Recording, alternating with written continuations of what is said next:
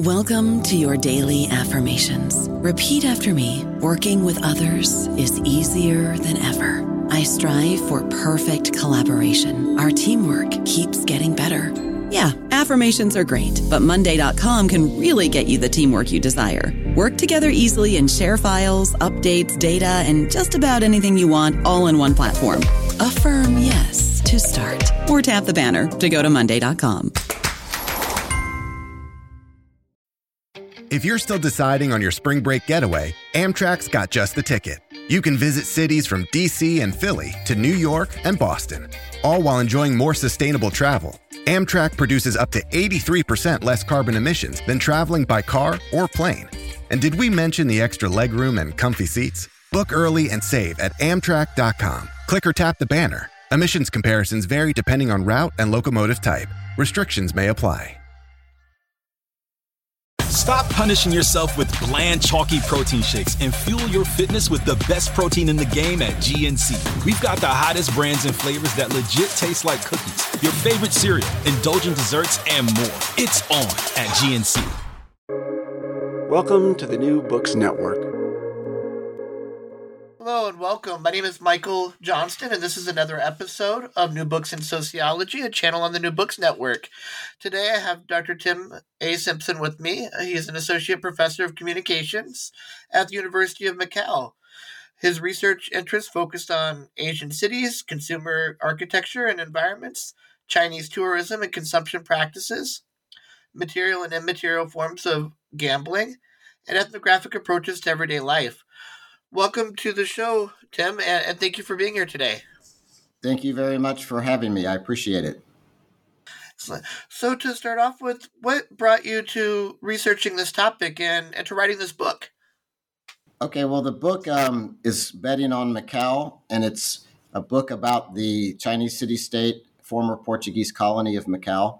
And the way the book came about for me is that in 2001, 22 years ago, I moved to Macau to take a job at the University of Macau. I had been working at Ohio University in the United States.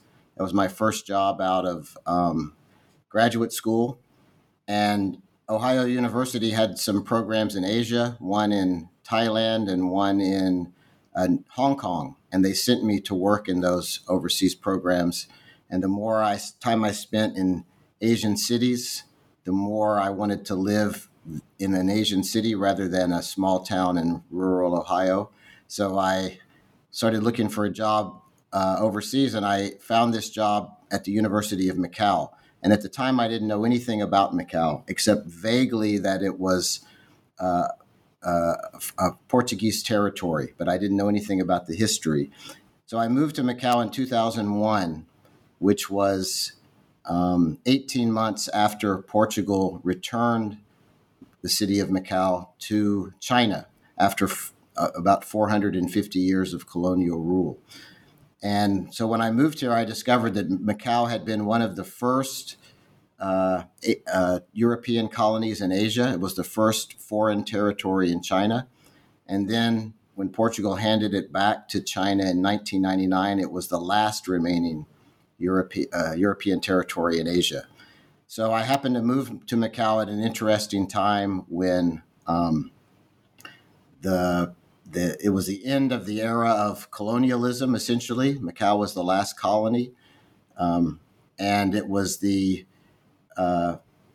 beginning of a shakeup in Macau's gaming industry because the city, the new Macau government, the government that formed up after the Portuguese administration left, decided to make some changes to the existing casino industry. And so I happened to arrive in 2001 right as all these things were happening. And that's when I first had the idea for writing a book about it.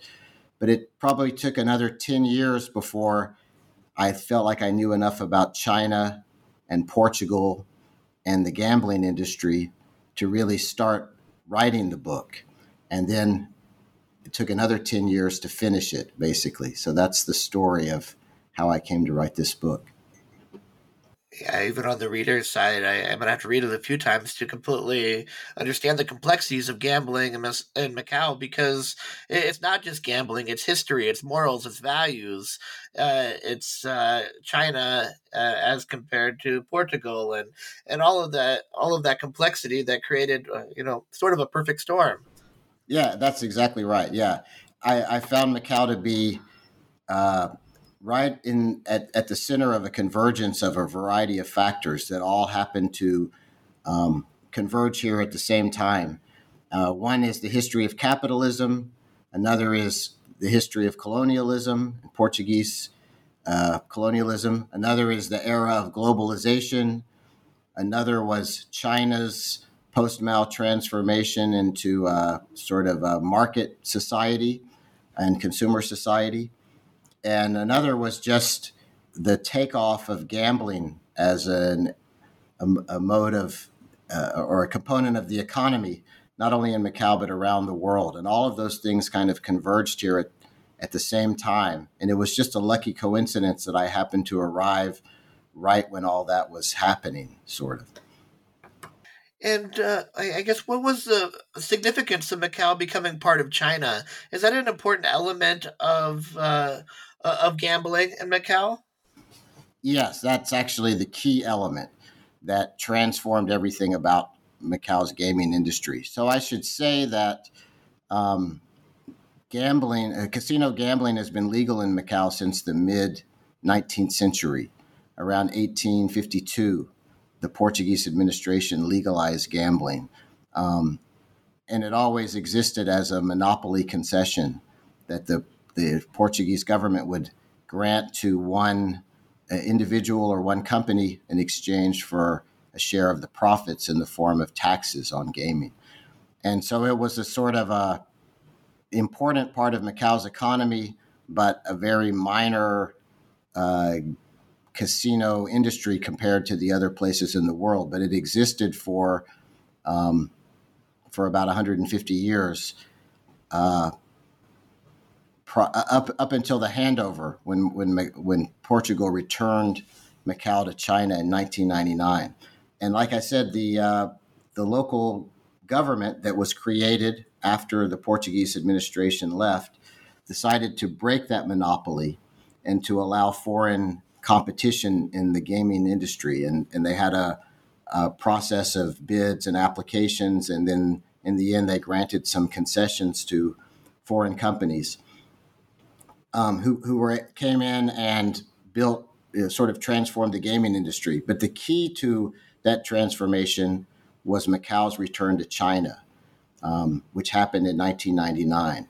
Macau became, along with Hong Kong, what's called a special administrative region of China. So it's part of China, but it's apart from China at the same time.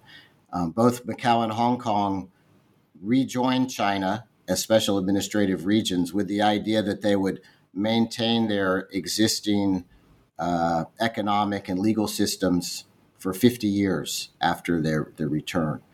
So they are, both Hong Kong and Macau were capitalist economies.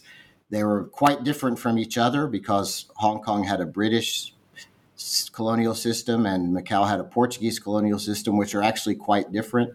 The cultures of these two cities are very different. The ambiance, the appearance, the ambiance is very different. Even though they're very close together, they're completely different, Macau and Hong Kong. But they're also, in many ways, quite different from mainland China, even though there's Chinese culture in all three places. There are three different sort of types of Chinese places. And so, but when Macau rejoined China in 1999, it opened up the possibility of Chinese tourists who hadn't really existed up until that time. That was a new category of the Chinese population, was overseas tourists.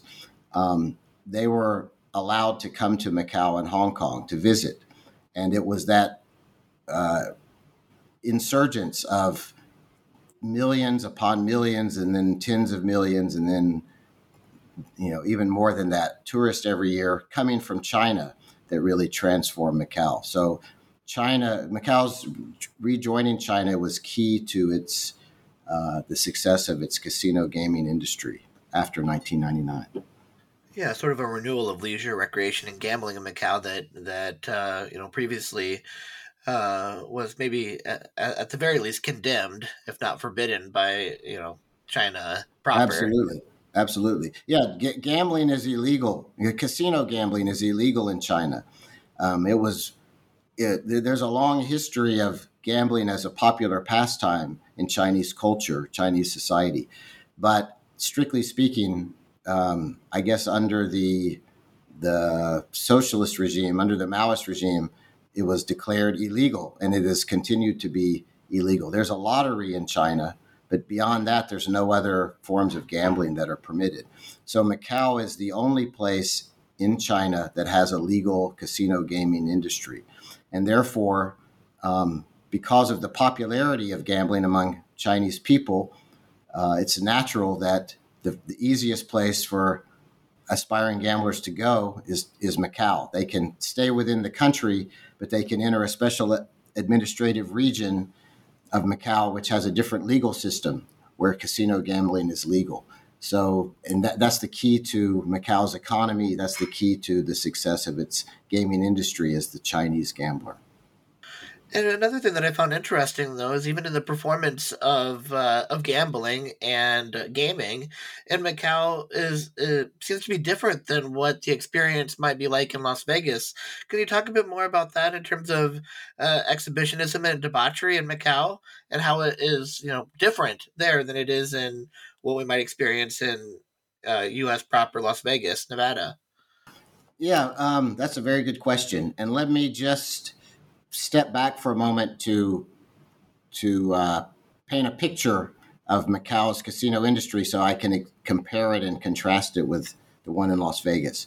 So after 1999, the government of Macau decided to end the casino monopoly in Macau. And that casino monopoly had been controlled for the previous 40 years by a local billionaire, a Hong Kong billionaire named Stanley Ho, who's very famous, rich, wealthy tycoon in Asia. And he was the most important person for Macau's economy during that 40-year period. He owned a large part of the city, and he controlled the gaming monopoly. And even though it was a relatively small-time gaming industry, and Macau, by the way, is a tiny little place, very, very small territory. When I moved here, it was 9 square miles. It gets bigger and bigger because they continually reclaim land and increase the size of it. But it's very, very tiny place. And it was a Portuguese trading port. That was how it was originally created 500 years ago. So Stanley Ho controlled the gaming monopoly for 40 years, and the government decided to break that monopoly and allow outside competition. And as a result, several foreign gaming operators got concessions to open casinos in Macau. One of those people was Steve Wynn from Las Vegas, the Wynn Resorts in Las Vegas. Another was Sheldon Adelson, also from Las Vegas, who owned the Venetian and other casino resorts in Las Vegas, and several other people. One was Lu Chi-Wu, who was a property tycoon from Hong Kong, and several other companies ended up with concessions. But one of the key people then was Sheldon Adelson, who came to Macau with the vision of creating something like the Las Vegas Strip in Macau. And there was an empty parcel of reclaimed land by the airport that the government had created just before I arrived. And when I arrived in Macau in 2001, that parcel of land was like a swamp. It was sort of in the middle of nowhere. There was a long causeway that had been constructed to connect 2 islands together so you could drive from one island to the other. And there was just this swampy parcel of half-finished land alongside the causeway. And I wondered, why in the world did anybody create that land? What would they ever do with it? Because there was no way to envision that Macau would become a popular destination. But Sheldon Adelson, when he came, had the idea of creating a Las Vegas Strip, and he thought he could do it out on that undeveloped parcel of land. Although the first time he was granted permission to buy that land or to lease it, and he went out there to look at it, he was quoted as saying, to the government, thank you for the land, but I can't find it because it was just a swamp. And so he had to actually reclaim himself that reclaimed piece of land. But he had the vision of building an entire Las Vegas Strip there, of which he would own. His company would control a variety of the properties. And that's essentially what happened. That area of the city is called Cotai because it was reclaimed between the islands of Palawan and Taipa. So they took the first letters of Palawan and Taipa to make Cotai. And he created something like the Las Vegas Strip, but he called it the Cotai Strip. And he trademarked that name before anything was built. And then he started constructing properties there, and other casino concession holders also constructed properties there. And they did create a Cotai Strip. It looks like the Las Vegas Strip from a distance. It has even some of the same themed resorts like the Venetian and the Parisian and so on. It's a string of a dozen mega resorts, integrated mega resorts. So it looks like a Las Vegas Strip, but anybody who's been to Las Vegas knows that part of the entertainment of going to Las Vegas is just going to the Strip and watching the parade of people walking up and down the Strip. And you can just stroll around, or you can sit at a bar on the side of the sidewalk and watch people come and go. And it's just a crazy scene of people hanging out in Las Vegas in public. Walking around in bathing suits, showing off their tattoos, or smoking cigars or marijuana, drinking cocktails in huge, tall glasses, and so on. And sort of everybody becomes part of the parade. But one thing you'll notice about the Cotai Strip, if you go there, is there's no such collection of people walking up and down the street. It's a very different ambiance, because the reason people come to Macau, the main reason, primary reason, is simply to gamble, and they're not wasting time sitting outside and watching people walk up and down the street. They're inside the casinos and they're busy at work at the tables. And this has actually always been the challenge of the casino industry in Macau, was how to convince people to not only gamble, but to also partake of all the other entertainment opportunities.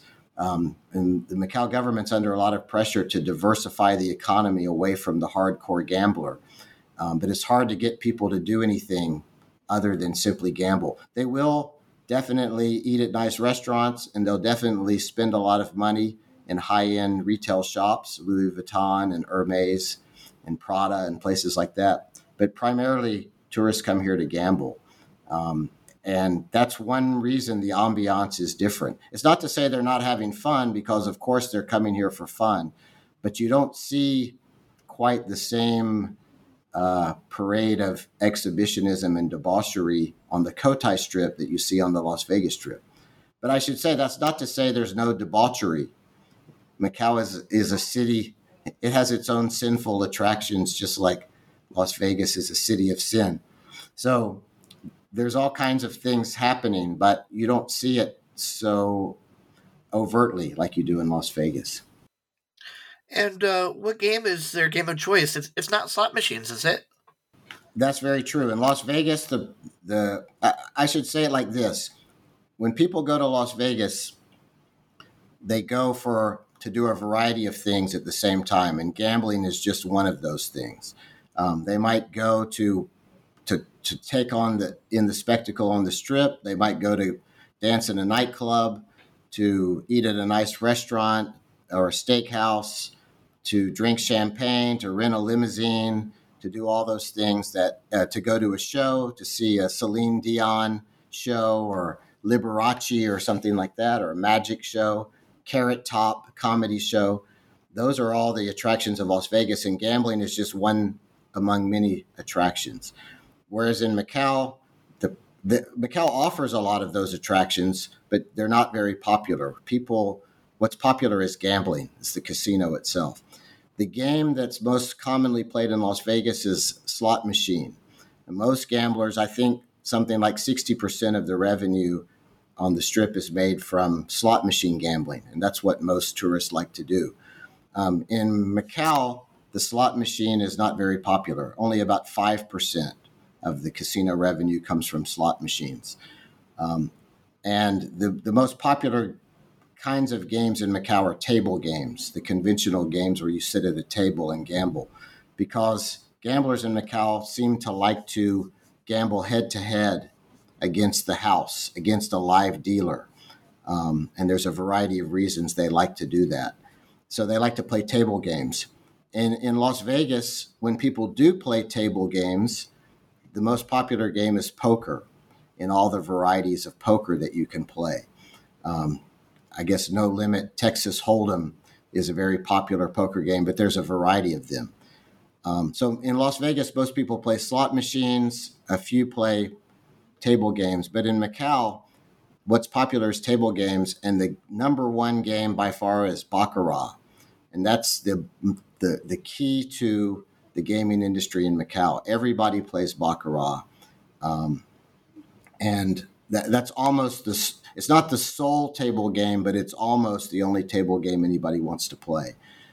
So all of the gambling is focused on the game of Baccarat, and all the revenue comes from that game as well. So one of the interesting things about Macau is you talk about the culture, and you talk about how gambling is a primary reason for why people come to Macau, and for the gaming particularly, or mostly. However, you write in your book that Macau is growing at an extremely fast rate, faster than Vegas. You write that in between 2011 and 2013, that China had consumed more cement than America did over the entire 20th century. Does this suggest that maybe the future of Macau might eventually start looking more like Las Vegas as it continues to develop, and maybe as cultural values or morals start to change? What do you think?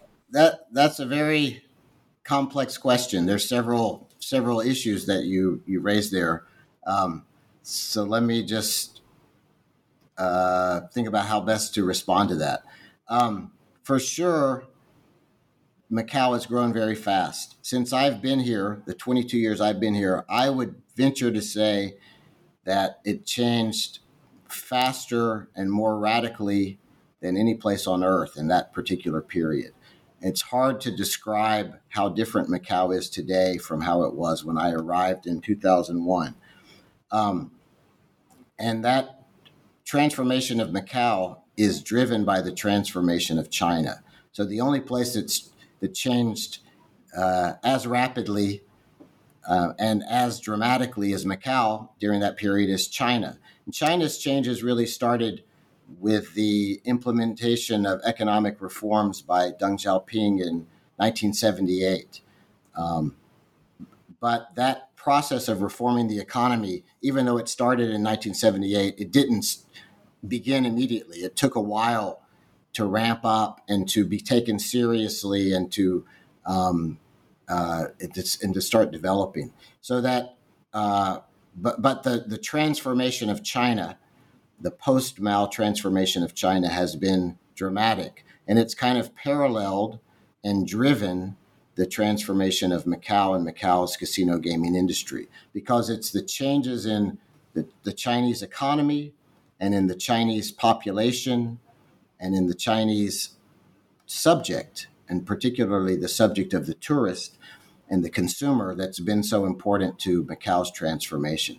So the statistic you mentioned about the amount of cement that has been poured in China in a very short period of several years was equal to the amount that was poured in America over the 20th century.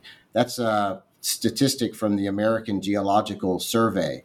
And it points up just how dramatic is the physical infrastructural transformation of China. And it's a state-driven transformation sort of authored by the central government, which is designed to urbanize the country, to take a country which was primarily rural and personified by the rural peasant, who was the key figure for Chinese socialism under Mao, and to transform that country into the most urbanized country in the world. And there's been this rapid urbanization of China that has happened at a pace maybe faster than happened in America in the 20th century, but it's certainly the scale is larger than America's was, and that's why it requires so much cement.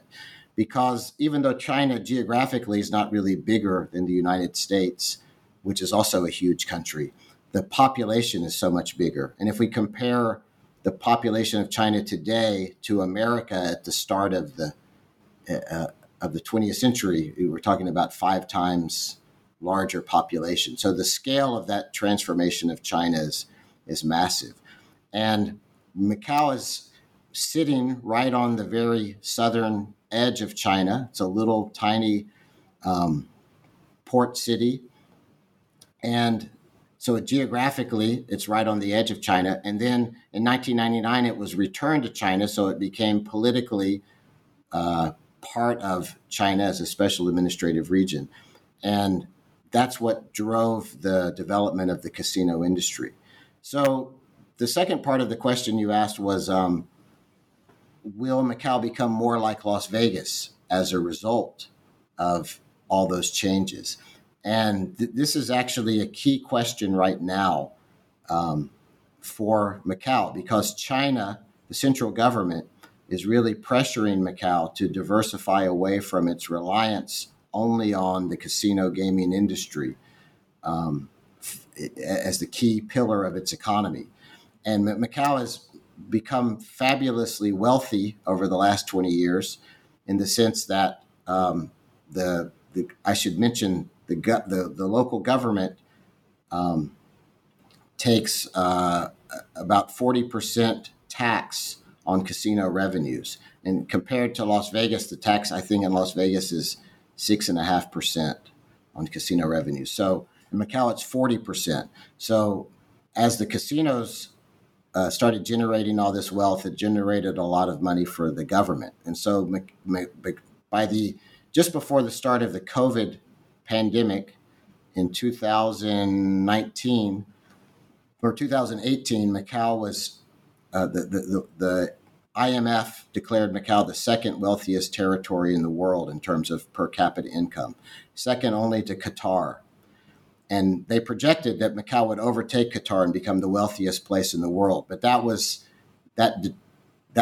development, that prediction was stymied by the pandemic, which totally devastated Macau's economy for several years as the city was closed off to almost all tourists.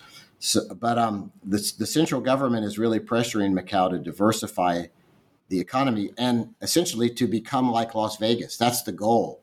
They want Macau to be more like Las Vegas. It's fine to have tourists and to have a tourism industry, but it would be great if people were spending money on other things in addition to gambling. Going to shows and eating at restaurants and all those other activities that are so popular in Las Vegas. But also Macau's under a lot of pressure to develop other kinds of industries that might to take the money made from gambling and develop other kinds of industries as well. So anyway, there's an effort to make Macau more like Las Vegas, but it's very difficult. And whether that'll happen, we'll have to wait and see. And then that's an interesting negotiation, whether consumption opportunities drive tourism, or whether the tourists drive what options are available for consumption. And you said that the Macau industry for consumers is different than what we have in Las Vegas as a result of what they spend most of their time doing there, and whether that can be whether major social forces can change that behavior is yet to be seen, right? Yeah, very true. But one thing that that I find interesting and that I try to explore in the book is the state-directed, the state direction of things that happen in China. That there are central government decisions, policy decisions that are then implemented in 5-year plans and 10-year plans and 20-year plans with goals of accomplishing certain things. And sometimes these are massive movements of the entire society in a certain direction. And they are implemented from the top down in very complex ways. So it's not sort of left up to the market to determine what will happen. There are policy decisions which are which have specific end goals, and maybe that's true everywhere. Certainly, though, it's true in China, and the size of the government and the authority of the government allows for China to be very driven, state directed in the policies. So one policy which is very crucial for Macau's development is China's the policy I mentioned earlier, which is the decision by China to try to urbanize the population, to take a primarily rural population, relocate people to newly built cities, and to turn them into urban citizens. And the reason for this, according to the policy plans which are released by the Chinese government, according to their own policy, the desire is to create a domestic consumer economy, because they think this is a key to sustaining economic growth. The China's economic reforms after 1978 were first implemented by making China into the factory for the world. They created a series of special economic zones along the Chinese coast, and they used those zones to create joint manufacturing enterprises that were cooperations between the Chinese government and foreign entrepreneurs, and they were staffed by formerly rural citizens who were relocated to the special economic zones to work in factories and to produce things for export. It was a production for export regime, and it worked very well. For the first decade after China's economic reforms were implemented, China became the factory for the world, and the economy exploded as a result. But the central government realized over time that was not a sustainable system. And they decided that the key to sustaining growth was to create a domestic consumer society in China. And so the goal is to urbanize the population in order to make them into urbane consumer citizens who will move to cities, buy houses, buy cars, buy fashion, cosmetics, and eat at restaurants and spend their money on consumer activities. And this is a radical departure from the socialist economy, where people were expected to behave very differently as kind of aesthetic workers who did not consume, who were not consumers. So this is a decision by the central government to create a population of consumers, and tourism is one part of that process. And the central government has opened up the population to overseas tourism and domestic tourism, in part to help foment them as consumers. Part of the whole idea of the tourism in China is to create a tourism and consumption economy to aid the economy. And in fact, China implemented after economic reforms, actually right around the year 2000, just around the time I moved to Macau, China implemented 3 annual Golden Week holidays, where the entire population has a holiday for 1 week. That's why it's called a Golden Week. And the entire idea is that people should travel and consume, spend money.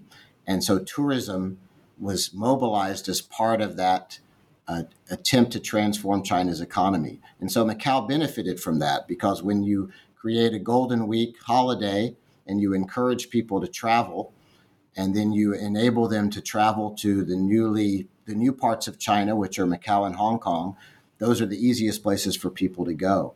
So Macau's economic development is a product of that top-down policy decision by the central government to try to create an urban society, to try to create a tourism-focused society, to try to get people consuming, and to use policies and regulations in order to promote that kind of outcome. And so my point in saying all this is it's not just left up to the market to determine what will happen. It's really, in this case, a state-driven, top-down, policy-oriented process. And Macau just happens to be one lucky beneficiary of that process because the Chinese tourist is perfectly positioned to travel to Hong Kong and Macau. Hong Kong and Macau have been the biggest beneficiaries of these policies.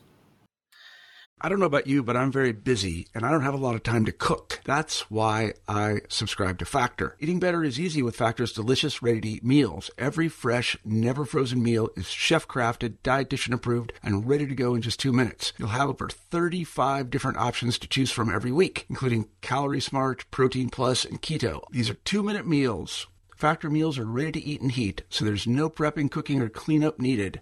They're flexible for your schedule. Get as much or as little as you need by choosing your meals every week. Factor's the perfect solution if you're looking for fast, premium options with no cooking required. Sign up and save. We've done the math, and this is important. Factor is less expensive than takeout, and every meal is dietitian approved to be nutritious and delicious. Head to factormeals.com/NBN50 and use code NBN50 to get 50% off. That's code NBN50 at factormeals.com/NBN50 to get 50% off. Find a fresh take on a fall getaway to Wilmington, North Carolina and beaches. Enjoy hiking trails in a state park, fresh seafood with a side of live music, and fall festivals galore. Then live it up along the Riverwalk in Wilmington's historic downtown. With 3 island beaches, Carolina, Curie, and Wrightsville, and a vibrant downtown, you get the best of the Carolina coast all in one place. Plan your fall getaway at WilmingtonandBeachesVacation.com.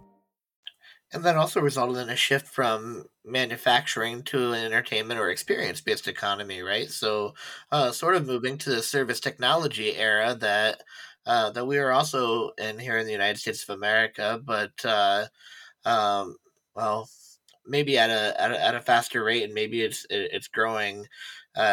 Growing to be more popular in China with what you're talking about, with Macau being an extremely large industry, only maybe second to Qatar, as you were mentioning earlier. Yeah, for sure. The experience economy is key to everything. Many of the jobs in Macau are what we would call emotional labor or immaterial labor or affective labor. They're croupiers in the casinos, or they are driving the gondolas inside the canals, which are in the Venetian mega resort, or they're working in PR and marketing for the casinos, recruiting high roller gamblers to come spend time in Macau. So this kind of experience economy is key to everything.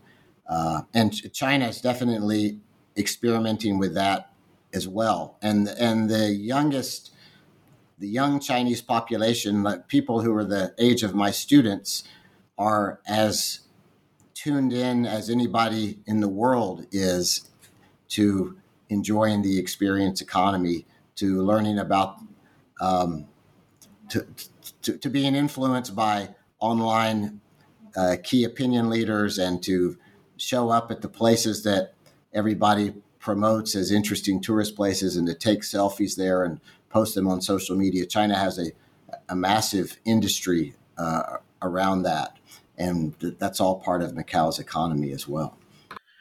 Yeah, that's interesting. You talk about the young people, and I think back to even some of the games that I've studied with tug of war, and how they prepare young people to become part of the popular culture just as much as the people who are already in it. And what you mentioned about young people and them getting involved in and similar industries is this risk-taking industry. Maybe that at least I'm speculating that you might be talking about young people getting involved in. What is this significance of risk-taking in terms of gambling? Is that something that makes it attractive? Absolutely. I think it's all about speculation and risk. And that's what makes it exciting to gamble. And actually, I would say, in terms of young people, maybe gambling's not as popular with this immediate young generation as it is with the older generation, at least in China. So this may be a problem for Macau's casino economy. I think this is part of the challenge: is how do you create gambling opportunities that appeal to young people who are more interested in things like video games than they are in gambling at the baccarat table. But to talk about the hardcore gambler in Macau, yes, it's all about risk. And I should talk a little bit about why the game of baccarat is popular, because it illustrates something about attitudes toward risk as well as toward luck and speculation. So what I try to do in the book, I should say, is I try to talk about the relationship between gambling activity and economic activity. And there's a lot of scholarship about gambling, which looks at gambling as kind of a representation of the economy. So there are people who talk about poker in the United States as the popularity of poker is sort of a representation of the economic activity which is predominant at a particular historical era. There's a great book by a guy named Ole Berg called Poker, the Parody of Capitalism, where he looks at the history of poker, and he talks about how in different eras of capitalist development in the United States, different versions of poker became popular, and they were a reflection or representation, or as he says, a parody of the kind of economic activity which predominated at the time. So he talks about draw poker as a representation of industrial capitalism, the kind of speculation that was typical of industrial capitalism. Then he talks about 7-card stud as the next iteration of poker, which was a parody or representation of the mid-20th century corporate capitalism. The rules of 7-card stud are different from draw poker, and they benefit a different kind of player. And he said they benefit the kind of risk taker, the kind of careful risk taker that predominated in the era of corporate capitalism in the mid-20th century. And then he says the popularity of No Limit Texas Hold'em today, that's the poker game that's most popular today, is a parody of the freewheeling era of financialization. So that's an example of what I mean when there are scholars who talk about gambling games as a kind of representation or parody of a particular economic regime, which is popular at a certain moment. But I try to look at gambling in Macau in a very different way. Instead of looking at it as a representation of the economy, I try to look at it as a formative part of the economy. That gambling is activity in which people put into practice the economic performances or economic activities that are part of becoming an economic agent. And so I'm looking at how formerly socialist Chinese citizens are practicing or putting into practice the economic activities of a market economy when they're gambling. So I'm trying to approach gambling in a way that's kind of distinct from the way it's normally talked about in scholarship. Second of all, though, I focus on the game of baccarat because, like I said, it's the most popular game in Macau's casinos.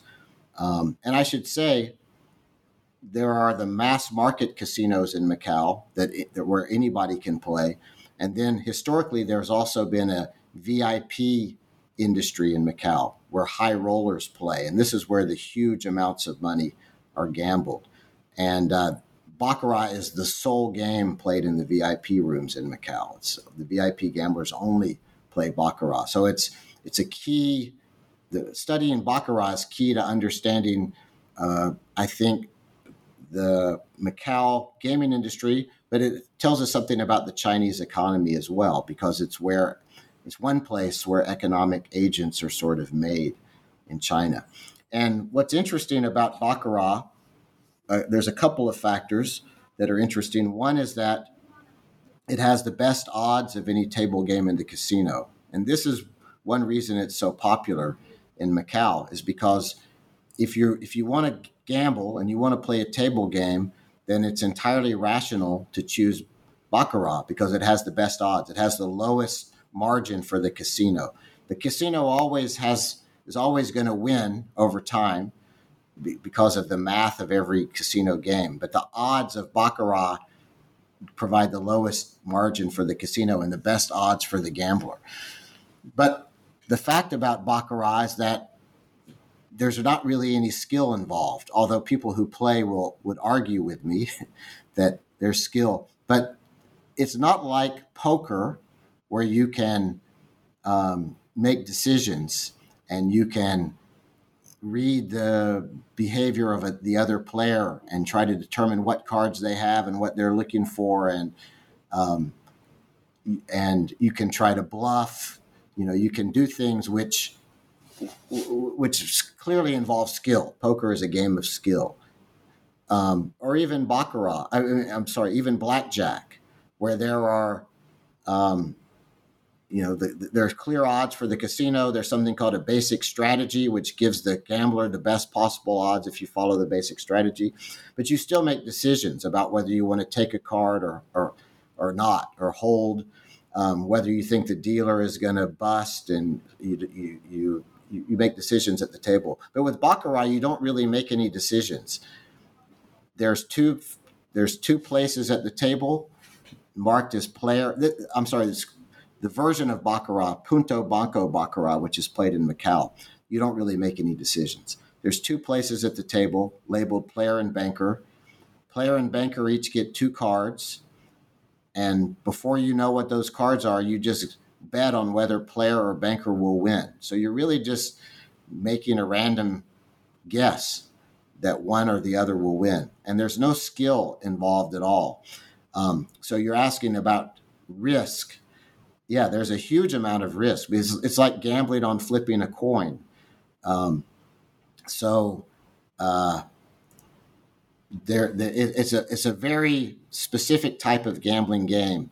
And when you play for high stakes, it has a characteristic which in the gaming industry is called volatility, because the swings of profit and losses for both the gambler and the casino are so large and so fast that they're kind of unpredictable over the short term. Over the long term, every gambling game is predictable. The casino will always win because of the mathematical odds. But the math of Punto Banco Baccarat is so odd or so esoteric or heterodox that the casino in the short term just doesn't know what's going to happen. And it's this volatility of the game that makes it so exciting to play. The rules are so simple that it doesn't seem like it could be exciting, but for the gambler, it's very exciting. And I should add one more thing. Another thing that makes it interesting in Macau is that there's a belief among players that they can intervene in the outcome of the game. And so there's a whole set of behaviors that people participate in that are designed to try to change the outcome of the game, to predict what's going to happen by reading the outcome of previous hands, to watch patterns of whether the player or the banker wins each hand, and to predict what's going to happen, or even to intervene by chanting or blowing on the cards or banging on the table or engaging in other ritual behavior that's meant to try to change the value on the face card. So when you combine the odds of Baccarat, which are the best for the player in the casino, with the rules of baccarat, which are this straight up and down, win or lose, yes or no, with no decisions, just a straight outcome like that. And then with the ability, the belief in the ability to intervene in the outcome, it creates this very interesting economic activity for the gambler. And that's why in the book, I focus a lot on the game of baccarat towards the end of the book, because I think it's a really key to understanding gambling in Macau, but also economic activity in China as well. So anyway, that's kind of an answer to your question. Yeah, that is interesting in how everyday gambling activity and gaming activity is foretelling of maybe, well, beyond just the actual events that are taking place, but also the way that China at large is starting to shift, moving from that production to consumption society, right? And there's a lot of risk associated with the consumption society that well, there's less certainty, I think, in mass consumption than there is in mass production. Yes, yeah, that's a very good way to put it. That's very true. There's more, a level of uncertainty, a level of not knowing whether whether people will wake up tomorrow and people will still be consuming the same thing. Yeah, and because consumption, a consumer economy depends so much on the attitudes and beliefs of the population, because people have to be confident if they're encouraged to buy something today that they don't really need because it's fashionable. They have to be confident that the economy is that they're going to have money tomorrow to spend on something else. So when the economic outlook is bad, people they withdraw from consuming. So you're right. A production economy, a socialist production economy, is much more predictable than a market consumption economy. That's a very good way of saying it. The first thing that came to my mind with mass production is, and maybe a socialist himself, would be Henry Ford here in the United States, and the mass production of the Ford Model T, and his idea of a worker welfare program. Like he truly wanted to have control over his workforce, and giving benefits and incentives to those who would live a Ford lifestyle, which is interesting too. Yeah, well, I'm glad you mentioned that, because it reminds me of another factor I should bring up, which is key to my analysis. I try to position Macau within the history of capitalism, because Macau was formed 500 years ago at the very origins of the global capitalist system.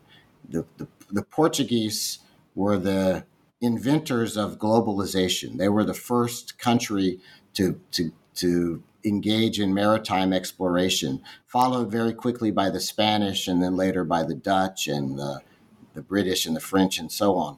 But it started with the Portuguese, and Macau, and as the Portuguese left Portugal, rounded Africa and then India, and then came to Asia, and they developed, they took over existing ports around the way and created colonial outposts to create a trade network. They eventually ended up founding the city of Macau. Macau was unique in Portuguese maritime trade because it was the only city that was actually founded by the Portuguese. Normally they took over existing ports.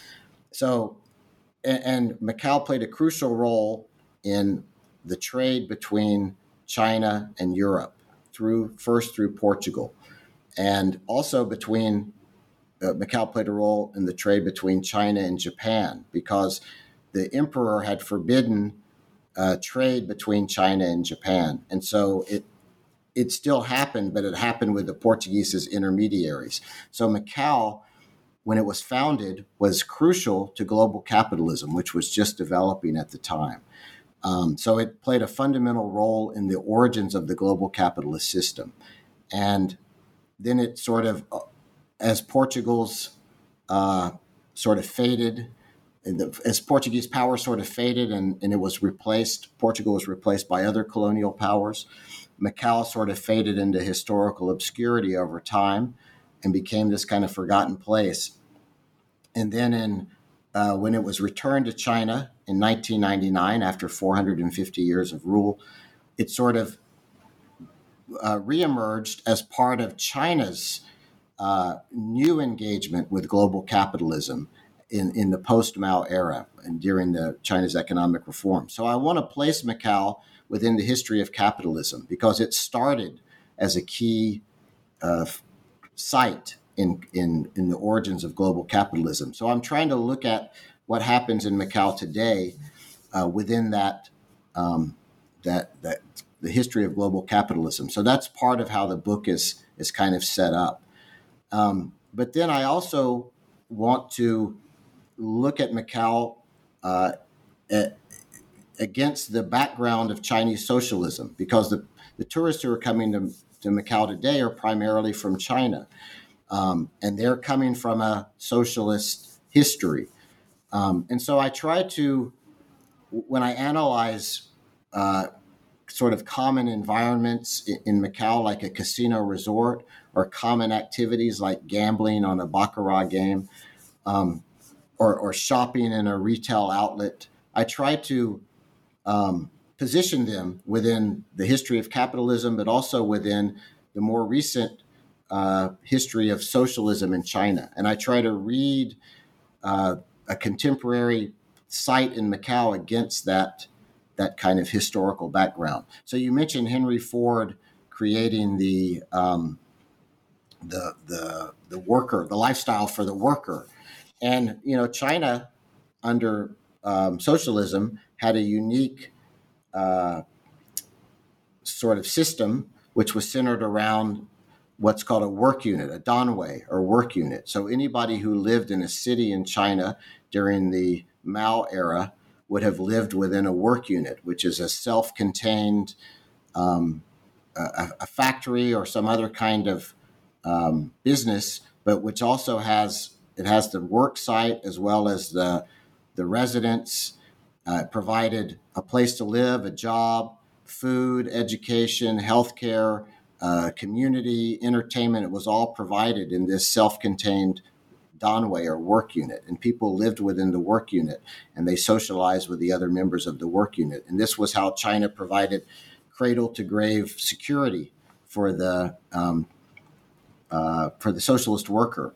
And so when I look at something like the casino resort in Macau, the mega resort like the Venetian Resort, which is also a self-contained environment that offers hotel rooms and restaurants and entertainment and retail shopping and all of the sort of elements of social life, I try to read it against the history of the danwei in China.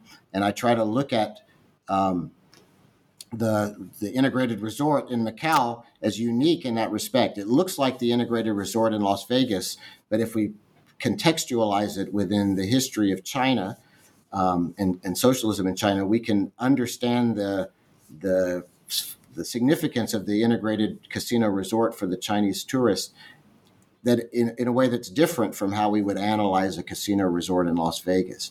And so I try to look at the lesson that people learn when they visit the integrated resort, which is, to go back to your idea, that a production economy is predictable, but a consumption economy is not predictable, and you're left to fend for yourself when you're a consumer subject in a market system. The Chinese state's no longer going to provide all the things that were provided under socialism, like healthcare and job and residence and so on, which the Chinese worker got in the danwei. Today, when that Chinese worker turned tourist visits Macau, they encounter something like that kind of environment in the integrated resort that has healthcare, housing, food, education. The integrated resort in Macau has all those facilities, but none of it is provided for free. And the lesson is that the tourist has to learn to fend for themselves in a competitive market environment. And so that's the example of the kind of approach I try to take in my analysis of the spaces of Macau, to look at all these spaces within the history of global capitalism, because Macau has had a role in that global capitalist system for 500 years, but also in the shorter history of Chinese socialism. And I think this is what makes Macau distinct from a place like Las Vegas. It looks like Las Vegas. It has the same integrated resorts that we would see in Las Vegas. It's full of tourists like Las Vegas, but the function of those tourists and the activities that they engage in are quite distinct from what happens in Las Vegas. And this is what I think makes Macau so fascinating, and why Macau is not simply another Las Vegas, but it's a window into the transformation of China, among other things, which is happening at the same time, and which we can kind of read obliquely by analyzing the activities of Chinese tourists in Macau. And that's what I think I appreciate most about your book, and when reading it, is the complexity about how you don't try to shy away from the complexities, but instead see the intersectionality and the importance of all these different dynamics of a highly dynamic city. One that I think some might call it a global city, right? This new fad, this new concept of global city, where they're being reproduced, but slightly different in each location. Based on what? Based on some local elements that make it unique, but also similar to other global cities. Yeah, I think that's exactly right. And that's why I think Macau's so interesting. In some ways, we can learn a lot about the global gaming industry in Macau. We can learn about Las Vegas because there are Las Vegas operators, entrepreneurs in Macau, and Las Vegas-style casinos. But for all the commonalities Macau has with Las Vegas, or with casinos in Manila in the Philippines, or in Vietnam, or in South Korea, there's casino industries in many places, Atlantic City and so on. For all the similarities it might have, it's also radically different from those places. And I want to always contextualize Macau because it's a very interesting place. It is a global city, and it has always been a global city for 500 years, but it's been easily overlooked. It's a tiny place. It was off the radar for most Americans, certainly for me before I moved here. And when I first moved here in 2001 and I would go visit the U.S. and tell people I was in Macau, they were never sure what I was talking about. They weren't even sure how to pronounce it. Macau was the way it was often pronounced. And they were confused by the fact that it's spelled two different ways, which is just one of those funny, quirky characteristics. It's spelled Macao and Macau. And which one is correct is no one can really definitively say how we should spell it. That's one of the funny things about the city. So for a few years, when I would return to the U.S., nobody had heard of it. And then suddenly, the Macau gaming industry grew so big so fast, it surpassed Las Vegas. One year, the gaming revenue surpassed Las Vegas. The next year, it was 3 times the gaming revenue of Las Vegas. The next year, it was 5 times more revenue than Las Vegas. The following year, it was 7 times more revenue than Las Vegas. The biggest, I think 2013 was the most profitable year for Macau's casino industry, and it set the global record for all time of casino revenues. It was $45 billion that was earned that year. That was 7 times greater than Las Vegas, and I think equal to all of the casino revenue produced in every gaming jurisdiction in the United States combined was produced in Macau. So this one very, very tiny city, much, much smaller than places in the United States, produced so much revenue. Suddenly it was on the radar for all Americans. Suddenly people, when I would say I live in Macau, they knew what I was talking about, but they still don't know anything about it. so the more you delve into it, the more fascinating a city you realize it is. It's been a global city for 500 years. It was like Casablanca. It was like that city of vice and secret agents and organized crime that was inscrutable. You couldn't figure it out. It has that history that dates back 500 years. And it's a global. It's the world's biggest gaming industry in terms of the amount of money that it produces. And so to understand that requires more than just saying it's another Las Vegas. It has characteristics in common with Las Vegas, but it's its own unique place, and it's worthy of sustained attention, because the more you start to dig into it, this is what I discovered after I moved here, the more interesting the story becomes. And that's why I wanted to write the book. The more I found out about it, the more I realized there was really a story to tell. But the problem is, when I tried to tell the story, I realized it's a really complex story. And that's why it took me 10 years to write the book. And as you say, I tried to appreciate the intersectionality of Macau by tracing out all these paths, these things that intersect here, from global capitalist history to Chinese consumerism to the gambling industry, which all kind of converge here. So I appreciate that that was clear, that you got my point when you read the book. I appreciate that. Yes.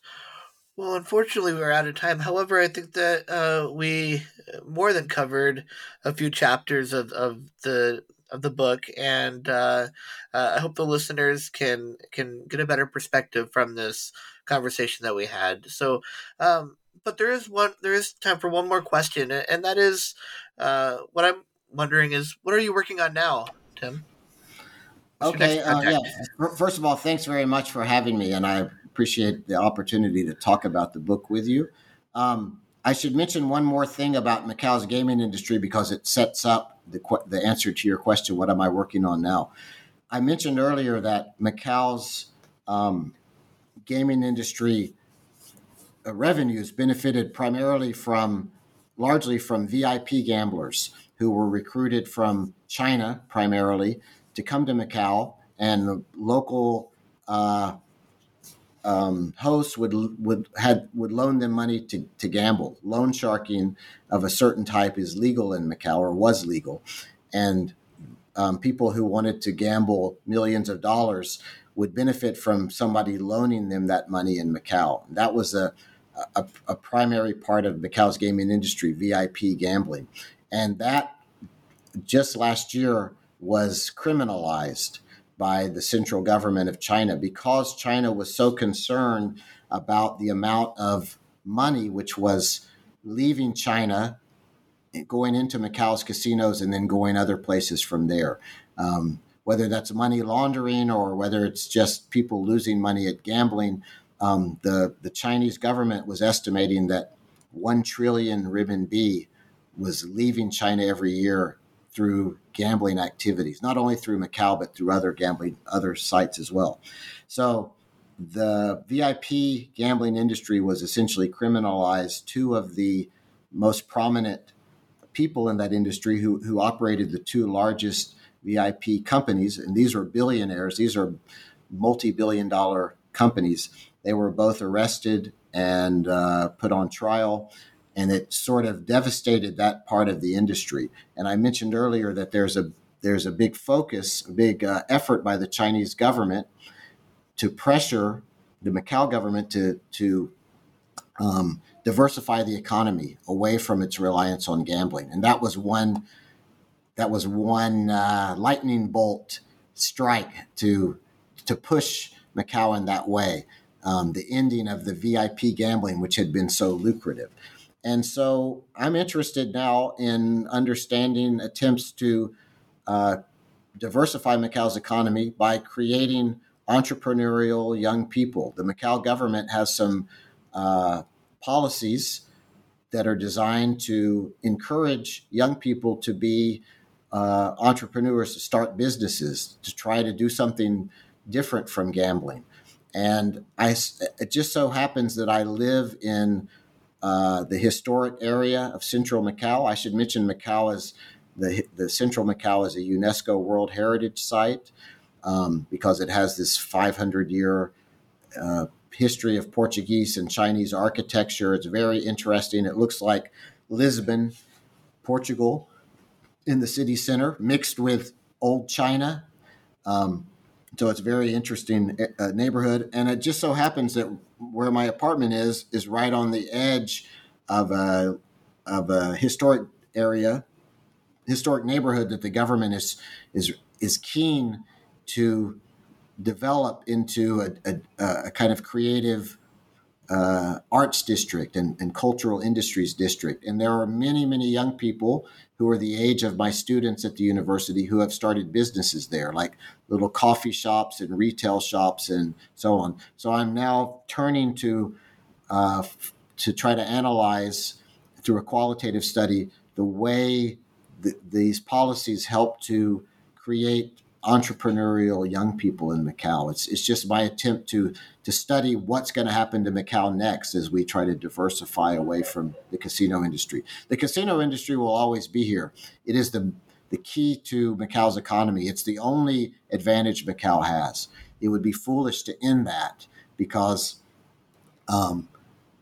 that's what Macau has. They have legal casino gambling. That's the best option. But it's not going to last forever, and there are all these efforts made to try to figure out how do you diversify an economy like this. And so I'm trying to study that in a hands-on way. That's the project I've started now. So thank you for asking that. I appreciate the chance to talk about it. It reminds me of Richard Florida. I've been reading some of his work and about the importance of a creative class in an economy. That's exactly it. I'm exactly exploring those ideas that were so popularized by Richard Florida. And he talks about creative cities. How do you create a creative city? And how do you attract a certain kind of resident and tourist visitor and develop a certain kind of industry? And the Macau government is very self-consciously trying to do that too. So I'm just going to try to analyze how successful that is and how it works, basically. Excellent. Well, I look forward to this next book once it comes out to have you on the show again to talk about it. We could sit around and drink coffee or tea and have conversations like this all day. But this show has come to an end. And again, this is another episode of New Books in Sociology. And Tim Simpson was on the show today. Thank you, Tim, for being here. I appreciate it. Good to talk to you.